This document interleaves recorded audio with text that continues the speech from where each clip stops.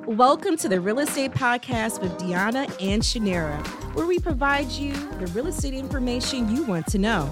I'm your host, Dionna Reynolds, a seasoned real estate attorney with years of experience helping clients navigate the complex legal landscape of property transactions. And I'm your co-host, Shanara, a licensed real estate agent specializing in residential and commercial properties. Together, we'll be your guides on this journey to empower you in your real estate endeavors. Whether you're a first-time home buyer, an experienced investor, or simply interested in understanding the legal aspects of real estate, this podcast is for you.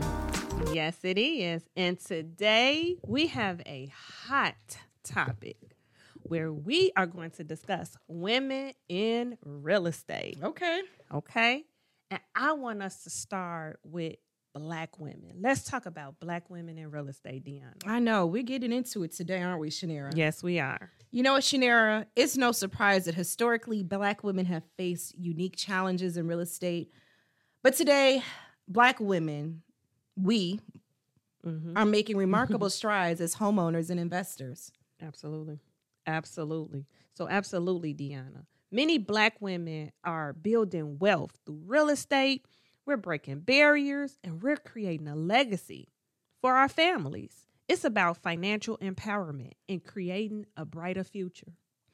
I know that's right. And you know what? I'm just going to start off with a statistic because sometimes, we always like to talk anecdotally. Am I saying that word right? Absolutely. I think so. I don't know. We're going to go with it. Y'all know what I mean. We like to just talk about things as we think they are, but let's talk about what it is. Okay. And according to the U.S. Census Bureau, in the survey for 2020, home ownership rates for Black women in the United States was approximately 44.1%. Wow. So you can look at that percent and, let's just go with gut feeling. When you hear that 44.1% of Black women own real estate, what do you think? Like, how does that make you feel? So although the number lets me know that we've come a long way, that number simultaneously still lets me know we have so far to go. Yeah. Now, depending on, how you were raised or what experiences you had, that might seem like a very high number. Yeah. Or it might seem like a very low number. So, if you grew up in a community where, mostly everyone was renters or your family is renters, right, you may see that 44.1% and say, wow, that's amazing. I didn't know that, from, my family history has been a history of renters. I'm not aware of that. But if you are coming from a situation where, you grew up in a property that was owned by a family member or in particular a Black woman, it may seem low. So some of it is all about perspective. But you know what, Shanara, I'm with you. 44% tells me this. It tells me that it can be done. Absolutely. It can be done. Absolutely. It's being done. It is being done every day. And it's in progress. Both you and I, for sure, I think we, between the two of us, we have quite a few Black women who are purchasing property. Absolutely. Majority of my clientele is Black women. Yeah. For sure. Yeah. And they are, they're fierce. They are. They are fierce. And they are well on their way to walking to that 44.1% of home ownership, but it's also still less than half. And there's obviously disparities in home ownership. And there is a persistent home ownership gap between Black women and other demographic groups. White households, for example, have historically had a higher home ownership rate. Yes. So there's definitely a disparity between, where that particular demographic is versus the majority. But there's also challenges. Absolutely. There's challenges. And I just want to piggyback on that from historically, right? White households having a higher home ownership rate. I won't stay long there, but I will say this. Unfortunately, most Black families are building from the ground up versus where other races, that generational wealth has already been created and things are passed down. There's more assistance. There's just more opportunity, period. And so most of us are starting from the bottom up. But that is to be celebrated in itself. So although Black women face challenges, right? We face challenges to accessing home ownership, due to different factors like we just stated. Income. And, historically our income is lower, right? That wage gap is huge. We have credit issues. We get all these credit cards when we go to college, and that money management piece is just not taught. So you graduate, you're over your head in debt with student loans, credit card debt. It's unbearable. You know what? I need to interject real quick when it comes to challenges. And before I go into that, I don't want anyone who does not identify with a Black woman not to think this conversation applies to you. It does, because assuming you are in America, you are part of the population, and Black persons are either your neighbors, potential clients, or customers. Yeah. So, don't zone out on us. This is important to you if you are part of this country, even here or abroad, because when we say Black women, we're talking specifically about America, but these disparities exist in other countries where Black women are minorities as well.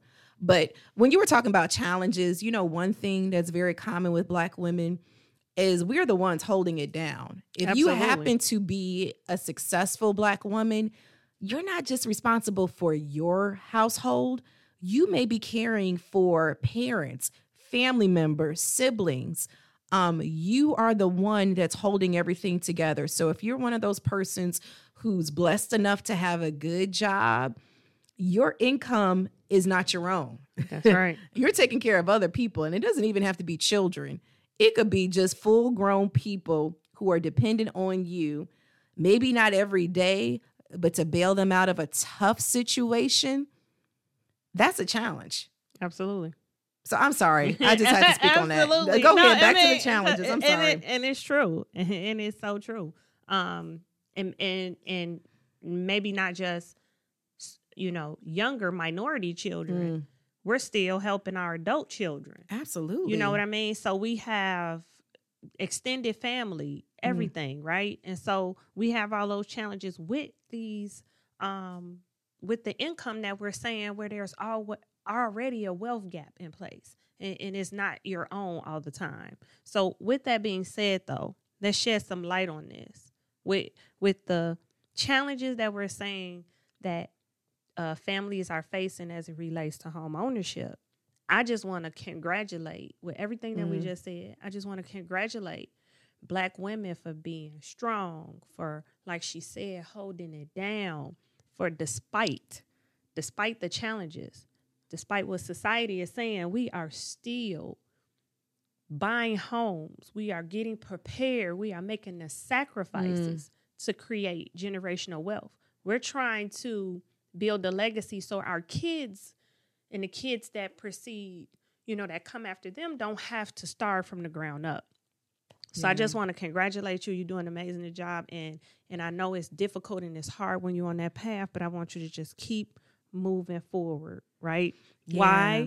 Why should you keep moving forward? Because home ownership has been, will always be a critical tool for wealth building in the U.S. Owning a home allows individuals, families to build equity over time. And I just want my Black women to be a part of building legacies. Absolutely. In this American system, everyone has a right to participate in the dream of home ownership. So if you do not identify as a Black woman, you need to dispel any notions there might be if you receive an offer from someone you think that might be a Black woman. You need to be open to the fact that these are qualified home buyers. These are people who could be, important parts of your community, or someone who could just end up being a buyer for a piece of real estate that you are in the process of selling. Now, going into, Black women, we have our obstacles, but it isn't just reserved for women of color. So I do want to specify that we did emphasize on Black women, but I have to acknowledge, other minority groups and other women of color who are dealing with the same type of issues, especially those who are first generation Americans. You are dealing with a lot of the similar issues of trying to be the person who holds everything together. You might even be the only person in your family who speaks English, and you are being the person responsible for helping your family navigate the landscape of being a homeowner. Another group I want to focus on are single women. I'm gonna be 100. A dual income household has advantages. Yes, it does. It's 2 incomes. I don't care how you splice it. That's right. I don't care if that other person is your married partner or just someone you living with. 2 incomes is just more money, point blank, period. Yep. So, single women, regardless of race, do have issues as well. So when we explore the world of single women in real estate, whether by choice or circumstance, single women are thriving in the real estate market. So one thing I want to say that's important for everyone, women of color, anyone, Black, blue, purple, whatever, you need to be educated. And I really want to emphasize this for single women. If you are the only person going into this process, I almost feel like it's more important for you to be more informed if you're married, because at least you can kind of lean on that other person's salary. But if it's on you, take the time and get the information. Absolutely. Absolutely. That's right. So like you said, Dionna, single women are proving that they don't need a partner to make smart investment moves. And like I said, real estate provides financial stability. It also gives you a sense of pride and independence through home ownership. It's a different kind of feeling. Mm-hmm. So I just want to say,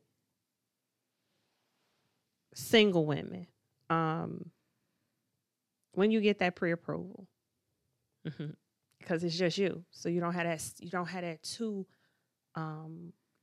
income household like we just talked about. Possibly you don't, because you could be a single woman and, be purchasing with someone else, a mother, family. Mm-hmm. But if it's just that, and even if it's other family in the house, don't be house poor. Don't take your entire pre-approval and max out 55% of your income on your mortgage. Why? Because and that's 55% of your gross income. So what you take home is completely different. You want to have the ability to be able to save when things happen, because you don't have the other income to fall back on. Oh, Shanara, I need you to go back that again. I need you to say those numbers again and emphasize about being house poor. Okay, so with an FHA loan, you can qualify for up to 55% of your gross income. That's how much you make before they take taxes out. That's how much you make before they deduct the pension, your health care. That is how much you make before everything is deducted. Mm-hmm. Your pre-approval is based off of that gross income. So after they take all those deductions, what you bring in home, if you max out that pre-approval, is less than 45%, because we got to subtract all of those things before the money even hits the bank. So you have a gas bill, you got an electric bill, you have a water bill, you possibly have cable with internet, you probably have a security bill, you might have a lawn care guy, then little maintenance things. All of these things need to be taken into account when you're budgeting for that home. So once again, don't be house poor. Don't be check to check. make sure you have a nest egg where you can save for a rainy day. Because believe me when I tell you, whether you're a homeowner or not, the rainy days still come. So make sure you just have that nest egg. Absolutely. So let's just talk about numbers roughly if you're a numbers person. So let's just say you doing it real big. You blessed and you have a nice income. So I'm just going to make up a nice salary. Let's say $70,000. That's a lot of money. That's a whole bunch. But that whole much can go by real fast. Real fast. You may qualify real fast. A lot of money. And you may get that pre-approval for, close to $2,600 a month. That's a lot of money. But as Shanara said, I'm sure you want to do other things too. So Shanara was talking about utilities. But some of y'all like getting your hair done and your nails done. I was just covering the basics. I mean, some of you all like having vacation. And driving nice cars. Okay. So we're not trying to discourage you. We your friends. Yeah. So all my single ladies out there, if no one tells you, take a minute, take a breath. You can still have a very cute, lovely home without maxing out on the pre-approval. Mm-hmm. And let me tell you something. It's no one's job to tell you no. You get that pre-approval letter. You are the client. You are the customer. It's no one's job to tell you no. So if no one tells you no, Shanara and I are not going to tell you no. Nope. We're just going to say, hey, sis, let's think about this. What type of lifestyle you want to have? What lifestyle you want to have? Do you still want to live? You still want to enjoy things? Because that's all I'm going to say. Do you want, like she said, you want to take trips? When you want to go shopping every now and again? And not through maxing out credit cards. That's it. I just want to say. Yeah. So I guess, this is true for all type of women and all type of buyers, but we're just emphasizing this for people. Again, just people, if your income is the only income in that house. And that could be if you're a single woman or maybe you're the breadwinner for the family. So there are married women who they have their partner, doing, staying home. Yes. Let's not max that out. Let's just put something aside. And I promise you can still make your Instagram, Pinterest board dreams come true on a house that maybe just has less square footage. Less square footage. Or because nobody wants to be a landlord, or you buy a multi-unit. Let's get it. Let's get that money. You buy a multi-unit. You let your tenants cover majority of the bills, if not all of them. And then one day, it's a possibility you won't be a single income household anymore. You may get married, meet the love of your life. Or not. Or I'm just saying you may. So if you do, and if you don't, whatever the case may be, you may choose to upgrade. Now, the unit that you were living in this multifamily unit, now you have the ability to rent that out and have some passive income coming in. And after you put away for savings for that building, you may have something left over to go towards paying for your home. Let your assets pay for your liabilities. I know that's right. And if Shanara is speaking to you, I ask you to go look at a previous episodes we recorded called Invest the Nest. That's right. It was basically saying maybe before you buy that dream single family home, maybe consider an investment property. So go in the feed and find that podcast. Yes, sis, you could do it. I know that's right. And speaking of doing it, real estate has no age requirement on it. It's not a young person's game. Mm-mm. I have some of the most joy helping women become first-time home buyers at the later years of their life. Yes. When you talk about a joyous celebration, they the ones. They have tears, they're crying. Yes. They're thinking that it was something that was not possible, but... whatever your higher power is. Exactly. Right. Let me stop there. But you want to talk about some celebrations. Right. So, the experience of older women in real estate Age should never be a barrier to property ownership. Absolutely. Point blank, period, the end. Absolutely. Older women bring a wealth of knowledge to the table. You have life experience. So you probably already know going in the gate that you don't want to be house poor because you understand what type of lifestyle you want to have. So you're already prepared for, having the mindset. So sometimes it takes a little discipline to get there. So I guess my advice is for an older woman is that age does not have real estate does not have an age. It is never too late. And it's still a way for you to leave assets and income to your family. I don't care if you 85, 99. If you want to buy a house, buy that house because it's another way for you to lead a legacy for your family, or at least to be a testament for how it's going to, how you did it. Have you heard those stories, Shanara, of, somebody graduate college and they're 82? I know, right? Yeah, I love those stories. Absolutely. The same thing with real estate. There's nothing wrong with that at all. No, there's no age limits, like she said. So I just want to say, in conclusion to everything we've talked about, and I know we've talked about Black women, we've talked about single women, we've talked about our amazing, wise, older women. I just want to say that women from all walks of life can benefit from buying in real estate. There's no specific demographics that it only applies to.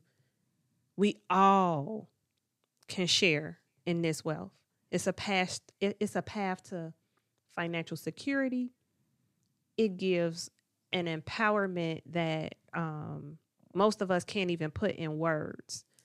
And like I said, it helps to build that legacy. We are creating generational wealth through real estate. We just have to know the steps, make informed decisions, and you can do this. So whether you're a Black woman, a single woman, an older woman, take the steps toward home ownership. And if you don't know what that entails, if you don't know the first thing to do, then get a trusted real estate agent, a trusted real estate attorney to guide you through that process. Because remember, you're not just buying property, you are investing in your future, in your children's future, in your grandchildren's future. And that's just amazing. Let the church say amen. I love it. Maybe we should call this episode, You Got It, Sis. You got it, sis. I like that. You got it. You got this. You got this. And if you possibly don't think that you have this, if you just need a little motivation, a little encouragement, a little guidance, we are here to assist you on that journey. I know that's right. So at this time, we're going to encourage you to subscribe and tune in to our coming episodes because we got the encouragement that you need. So I've been your host and real estate attorney, Dionna Reynolds, and she's been. And I've been your co-host, Shanara Carter, your real estate agent in this wonderful journey of building generational wealth and creating legacy. You got it, sis. You got this, sis. You got it, sis. You got it.